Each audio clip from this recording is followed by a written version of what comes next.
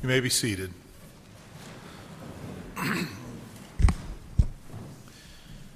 This Sunday morning, we're getting closer and closer to the end of Colossians. We'll take a look at Colossians 4, verses 10 through 11, and we see in it a true redemption story. We all love redemption stories, don't we? I think one of my favorites, I'm a big baseball fan, and as most of you know, from St. Louis, I love the Cardinals.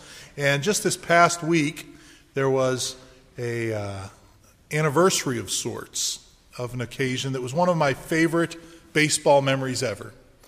You might recall there was a pitcher for the Cardinals named Rick Ankiel, and he was an incredibly talented young pitcher. He was 19 years old, made it all the way to the major leagues as a 19-year-old, and had the kind of pitching ability that is very, very rarely seen. And his rookie year, he pitched extremely well for the Cardinals to the point where when it got to be the playoffs, the Cardinals made the playoffs, and the manager named him to be the starter in Game 1. So, according to his thoughts, this is the best we have. And here he was, I think at the time, 20 years old. They rolled him out. It's like, wow, what a neat moment. Well, whether it was the pressure or something before that, or we don't know what exactly happened, but I was actually at the game when this occurred. He pitched less than 2 innings, I believe, and in that 2 innings, he threw 5 wild pitches and walked a number of batters, hit another one. He all of a sudden forgot how to throw a baseball 60 feet and 6 inches, and it was just going everywhere. It was just the craziest thing you've ever seen. It was some kind of mental block that he had, and he couldn't do it. So they took him out and replaced him, and then about a week later, they put him back in another playoff game, and he did the exact same thing. And so they hoped he'd get better over the winter, but when springtime came, they pitched him again, and it just kept getting worse and worse and worse to where he was not able to throw a pitch that would be not just a strike, but even close to home plate. They would just be all over the place. So what did they do with him? They decided he needed to just not feel so much pressure. They sent him down to the minor leagues. He continued to struggle. They sent him down to the lowest level of minor leagues and said, we're going to let you work it out down there, and you can kind of work your way back up.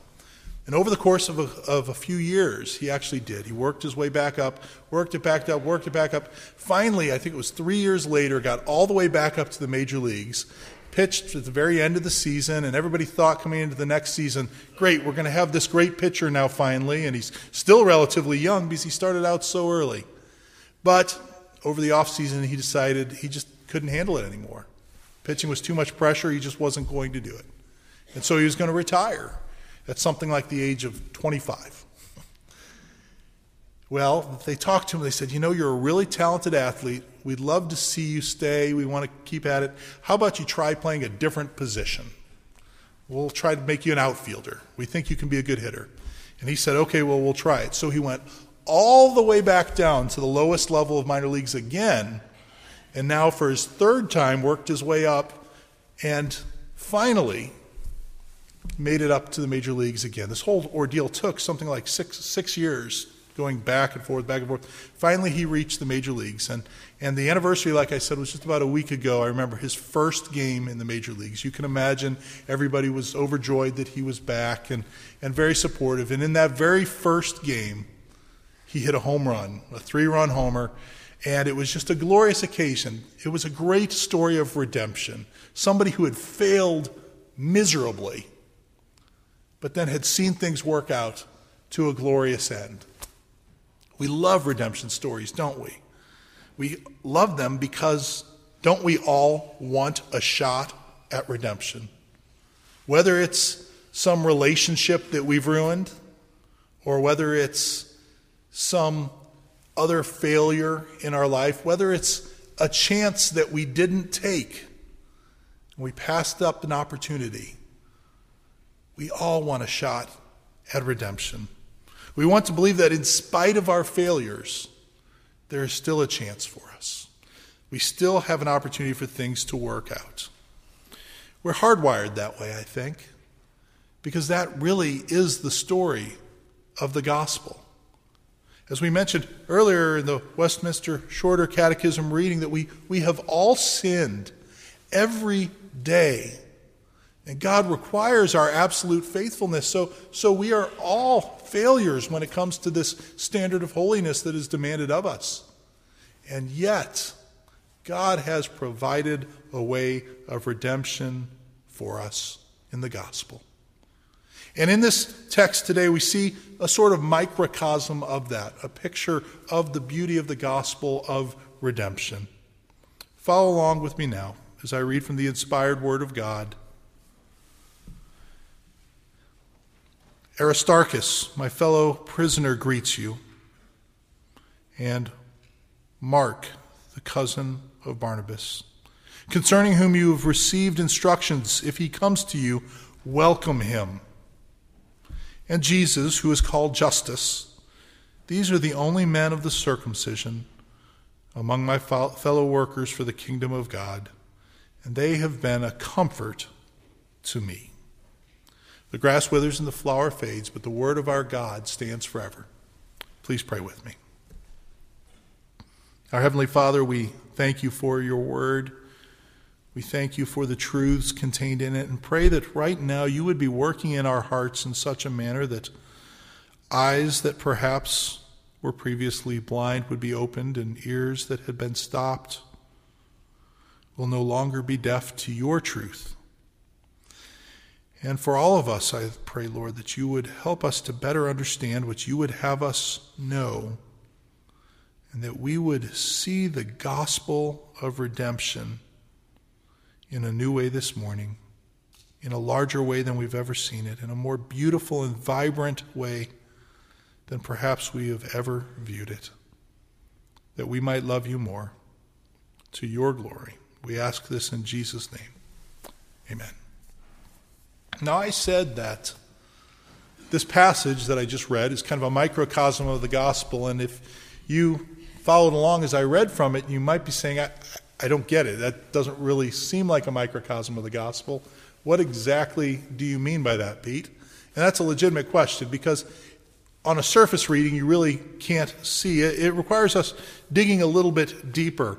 In this passage, we see three men who are highlighted that send their greetings. Aristarchus, Mark, and a man named Jesus, who is called Justus.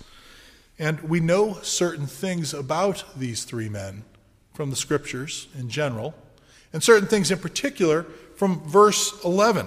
We see here in verse 11, it says that these are the only men of the circumcision among my fellow workers for the kingdom of God, and they have been a comfort to me. So we see that they are first of the circumcision, that is, they are Jews. They are Jews in background, not Gentiles like many of the others. Next week we'll actually take a look at three more people. They're Gentiles. So we've got kind of two different groups that we're looking at this week and next week. This week is three Jewish people who have worked with Paul. Next week will be three Gentiles.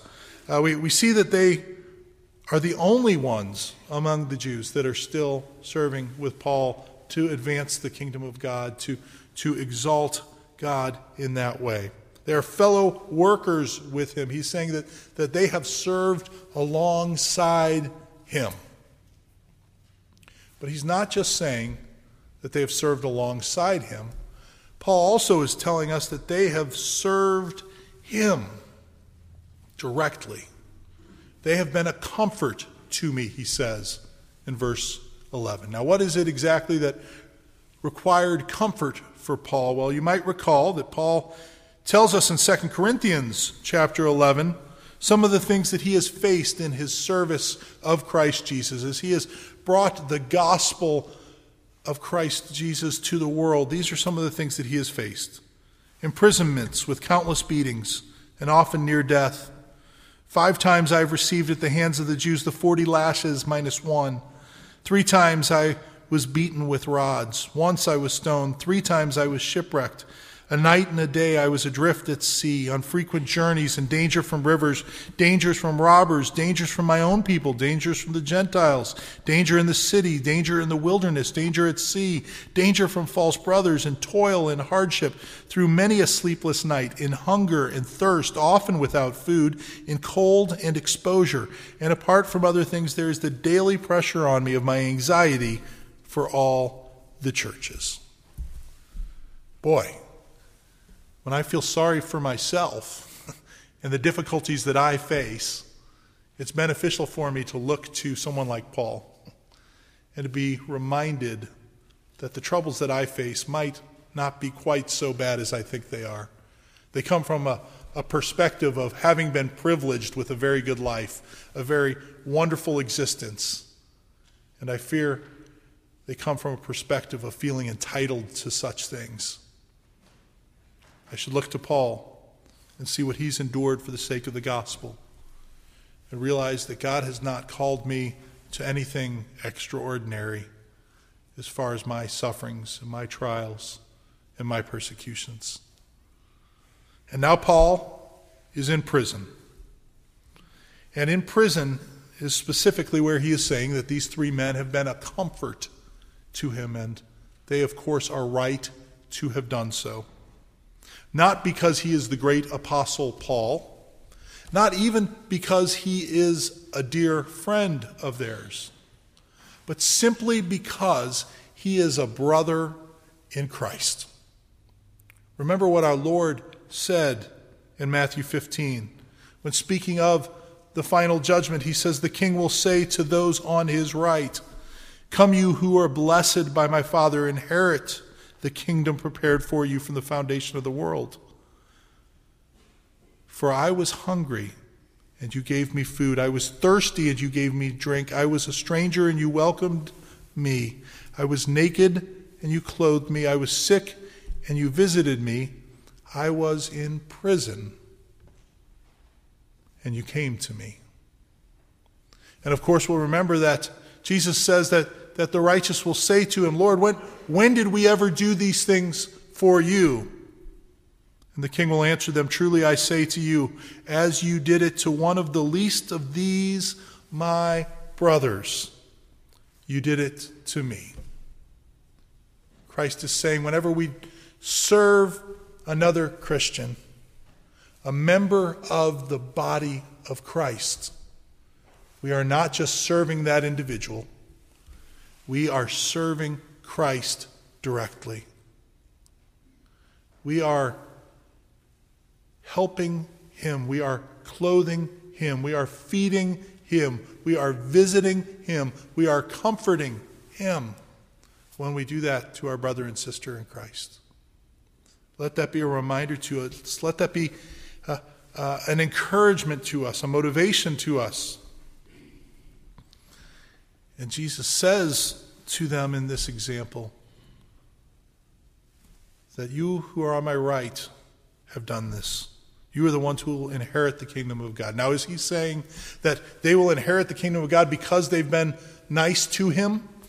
Kind of a tit-for-tat type deal. Well, since you were nice to me, I'll be nice to you. Of course not. That's not what he's saying. The constant message of Scripture is that you are saved by grace through faith, and this is not of works. It is a gift from God alone. We said the same this morning in reading from the Catechism. Our salvation comes by faith alone. It is not by works. But what he is saying here is that you who have served me by serving the church, by serving your brother and sister in Christ, have done so because of the grace you have experienced. You, in response to my love, have shown love for others. And if we truly understand the love of Christ, then we have to love him. And he's saying, if you truly love me, then you will love your brothers and sisters in Christ. Now, I know when I look at my life, and perhaps when you look at yours, that's not always easy. There are times when there are people who kind of rub you the wrong way. There are times when there are people who even do things to actively hurt you or harm you or cause you difficulties. And yet Jesus calls us here to love our brothers and sisters in Christ. For that's what he did with us, is it not? We were rebels against him. We were his enemies. And though we were his enemies, he loved us. And let our understanding of that love motivate us and empower us to love one another, for when we love one another, we love Christ Jesus. And that really is the goal in preaching. When I get up here to preach, I'm not just trying to share something with you from the Bible so that your knowledge of the Bible might be increased, and maybe at a Bible trivia night you might win instead of coming in second place. That's not my goal. I don't want you to just learn the things that are in the Bible, to know more Bible stories. I don't just want to tell you, well, the Bible says do this, this, and this, and don't do this, this, and this, and I want this to be some kind of behavior modification process. That's not what I'm looking for. Certainly there are behaviors that you ought to do and other behaviors that you ought not to do, and I certainly want you to know about those and to follow through on those things. But what I am most desiring to accomplish when I preach is I want, no matter where you are right now, no matter where you were in your heart as you entered the doors of this sanctuary, it is my hope and my goal and my passion and my desire and my prayer that as you walk out of this sanctuary, you will love Christ Jesus more than you did when you entered the sanctuary. That is the whole purpose of preaching in my mind, that you might love Jesus more, that you might see the beauty of his gospel, see what he has done for us, and that in turn, because of this love, you might more fully give your life over to him. That you might desire and long to follow him with all that you have and with all that you are, because he has so loved you. And to that end, let us take a quick look at these three individuals. We see, first of all, Aristarchus. In verse 10, Paul says he is a fellow prisoner. Of course, we know that Paul is in prison at this time, and so very likely Aristarchus is in prison with him, but he is a fellow prisoner in another sense as well. Paul often refers to himself as a prisoner of Christ Jesus. And so it is that we should all be. When you are a prisoner, you no longer get to set your own agenda. If you're in prison, the one who has you in prison is the one who tells you when you eat and when you do different activities, and that person limits the activities that you do and frees you up to do other activities and such. And so it is, if we are to be prisoners of Christ Jesus, he is the one who ought to guide and direct all that we do. And so it is that Aristarchus is a fellow prisoner of Paul's. He's mentioned also in Philemon, which makes sense because the letter to Philemon was also sent at the same time with this letter to the Colossians, and so it makes sense that these similar greetings would be found in both of them. And we find him mentioned throughout the book of Acts as well as a common travel companion of Paul's. As Paul is going on his missionary journeys, we find him in Acts 19 in Ephesus. And the city was filled with confusion, and they rushed together into the theater, dragging with them Gaius and Aristarchus, Macedonians who were Paul's companions in travel. So we see that he was a Macedonian who was a companion of Paul's in travel. But not just that, he was proclaiming the gospel boldly enough that as the city disintegrated into a riot, he was dragged off for having proclaimed the truths of Christ Jesus and salvation through him alone. And we see him again in chapter 20. He's mentioned along with a number of others. And then finally in chapter 27 of Acts, we find him one more time. Here we are now toward the end of Paul's ministry as he's heading on his fourth missionary journey, heading to Rome. And we see embarking in a ship of Adramyttium, which was about to set sail to ports along the coast of Asia. We put out to sea, accompanied by Aristarchus, a Macedonian from Thessalonica. And so it is that this Aristarchus has been a faithful companion to Paul. We see throughout the course of his ministry, he has been there beside him. He has endured hardship with him. He has proclaimed truth. And let the circumstances, even though they were difficult, not hinder him. This is the kind of man Aristarchus was. He sends his greetings. As does another man, Jesus, called Justus. Now, we don't know much about him. He's hardly mentioned at all. We find him here. It is interesting, though, to note, I think, that his name is Jesus. We see that. It kind of throws us off, I think. We don't think that that's kind of like a normal name that normal people should get. But it really was a normal name in that day.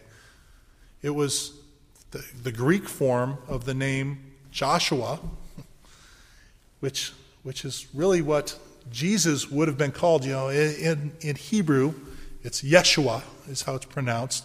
But that's what Mary and Joseph would have called Jesus, Yeshua. He would have been Josh, basically. That's what he was. And so we have just kind of a common, ordinary name for Jesus, which seems so wrong to us, doesn't it? That he should have an other name. He should be somehow different than the rest of us. But I think there's a truth for us to see in there that's very, very important. Though he was other, though he was God himself, the second person of the Trinity, he took on human flesh. And when he did that, he didn't do some other kind of human, some kind of third type of thing that's part God, part man. He became fully human while still retaining his divinity. He was fully human. When Jesus was a little boy, he was just like a little baby that you would hold in your arms today. I remember when my son Jack was born, and I remember this vivid picture I got one time as I was changing his diapers. He was on the changing table, and I sat there and looked at him, this little tiny baby, and it hit me in a way that it had never hit me. Of course, I knew that Jesus had been a little baby. We all know that. It just takes one Christmas for you to know that, right? Jesus was a little baby. But on that day, as I sat there and looked at my son, not as long as my shoulders are broad, it hit me. The God of the universe, he who created all things by the power of his word, for our sake and for his glory, took on human flesh and became like this little baby whose diaper I was about to change. It's staggering that he would so condescend to do that. He had to have his diapers changed. And as he was growing up, he had headaches and runny noses. The bully in the neighborhood probably picked on him. And he had to endure all the trials and temptations that you and I endure. He was a real human being. In fact, he's still a real human being, as he reigns now at the Father's right hand. He does so in a resurrected body, but it is a body nonetheless. And he is truly human as he sits at the Father's right hand, even at this very moment, albeit with scars in his hand and feet, to remind us of his great sacrifice on our behalf when he paid for our sins on Calvary's cross. And oh, what a wonderful thing it will be when we behold him as he returns. I long for that day, and so should you. We see this Jesus called Justus. And we are reminded of this other Jesus who was like Jesus called Justus, a man. He became fully human. It's interesting. We said that the name Jesus is a Greek form of the Hebrew name Joshua.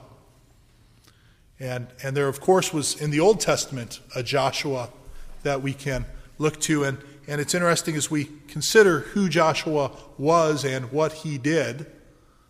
He, of course, was with Israel when they crossed the Red Sea, which Paul later refers to as a baptism of the nation of Israel. And then he, with Israel, spent 40 years wandering in the wilderness until finally, beginning at the Jordan River, he began his duty, his responsibility, his ministry, if you will, of leading the people of God into the promised land. If we look at Jesus in Mark's gospel, for instance, this New Testament Joshua, we see that the Gospel of Mark begins at the Jordan River, where Jesus is baptized, followed by 40 days in the wilderness, where he is tempted and tried in every way, after which he begins his ministry of leading his people into the promised land, the very presence of God. It is not coincidence that these two things are the case. The Old Testament Joshua serves to point us forward to the New Testament Joshua, even Jesus. Because all of Scripture serves to point us to Christ, his person, and his work. We need to remember that. That's what Jesus says to the disciples on the road to Emmaus after he has died and risen, and they don't realize he's there and they don't know that it's him. And he says that all of the law and all of the prophets point to me. And so it is that as we read the Scriptures, we should remember that always.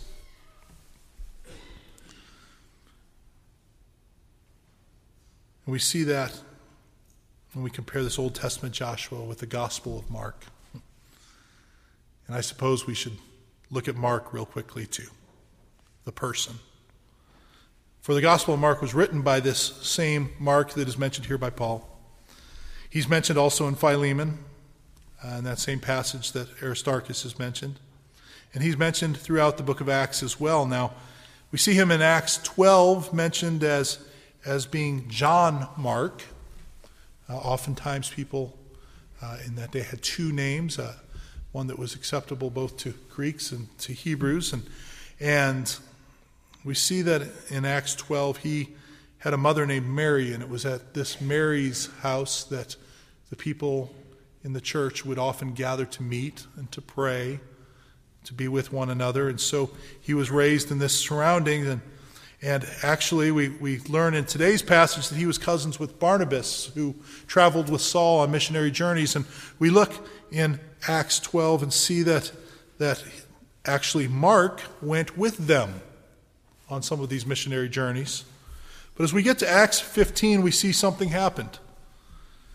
Paul and Barnabas are in Antioch, and they're getting ready to head out to visit the churches that they had planted. And it says that Barnabas wanted to take with them John, called Mark, but Paul thought best not to take with them one who had withdrawn from them in Pamphylia and had not gone with them to the work. You see, at some point in Pamphylia, Mark had abandoned Paul and Barnabas. We don't know if it was out of cowardice. We don't know if it was disloyalty, what exactly it was that motivated it. But he had abandoned them. And Paul didn't think it was wise to take them with him. And there arose, we're told, a sharp disagreement. And it's kind of interesting to think of Barnabas and Paul, these great pillars of the early church, having a sharp disagreement with each other. Voices were probably raised. And they argued, disagreed, separated, and went their separate ways. Paul taking Silas, Barnabas taking Mark. And so the relationship between Paul and Mark seemed fractured, broken. Could it ever be restored? Well, gloriously and wonderfully, yes, indeed. Our God is a God of redemption, a God of reconciliation. And so we see here in Colossians 4 that their relationship indeed was restored, because we see that here as he sends these greetings, he sends them also from Mark, the cousin of Barnabas. And he says, concerning whom you've received instructions. Likely those instructions are the instructions that say, you really can't trust this Mark guy. He abandoned us. Be careful, don't give him too much authority, because he'll mess things up. But what does Paul say here? He says, you've received instructions, but I tell you now, if he comes to you, welcome him. He is no longer unwelcome, but rather welcomed. And is even a more beautiful thing that we see when we read 2 Timothy. 2 Timothy, at the end of Paul's life, he is literally months, maybe even weeks away from being executed at this point. And he sends for Timothy, his beloved companion, says, Timothy, come to me and see me before I am executed. And in chapter 4 of 2 Timothy, verse 11, he says, Luke alone is with me. He is alone, longing for Timothy's company. And what does he say? Get Mark and bring him with you, for he is very useful to me for ministry. What a beautiful story of redemption, isn't it? The same Mark who had abandoned him, the same Mark over whom he and Barnabas had sharp disagreement. Paul is able to now say, bring him to me, for he is useful in ministry. How did this redemption come about? Was it perhaps the loving support of Barnabas? Maybe. Was it perhaps the stern discipline of Paul? Perhaps. Perhaps it was both of them. And perhaps it was a third thing too. We know from tradition and from history and from the Word of God itself that one of the major influences on Mark's life was that of the Apostle Peter. And could there have been a better person for Mark to fall in with than Peter? Having failed so miserably, is there anybody who could have spoken to him more encouragingly about failure not being final? For Peter, of course, on the night that our Lord was betrayed, denied Christ Jesus 3 times. Denied that he even knew him. And yet Christ, after he rose from the dead, saw fit to elicit from Peter 3 affirmations of love, and then to reinstate Peter, and to use him as one of the primary pillars upon which the church has been built by Christ. What a great story of redemption he is. Of course he would be the one that could encourage Mark the best. And what a beautiful thing that God would, in his wisdom, in his providence, bring Peter and Mark together, that Peter could be this influence in Mark's life.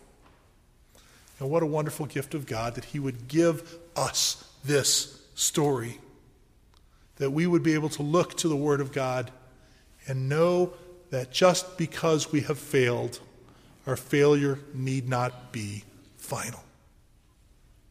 For no matter how bad we have failed in the past, our sin is not greater than God's grace. Christ Jesus died for our sins, and there is no sin that you have committed that is too great for God's love, too great for his grace, too great for Christ's cross. And perhaps you're saying, you don't know, Pete. You don't know what I have done. You don't know what skeletons I have in my closet.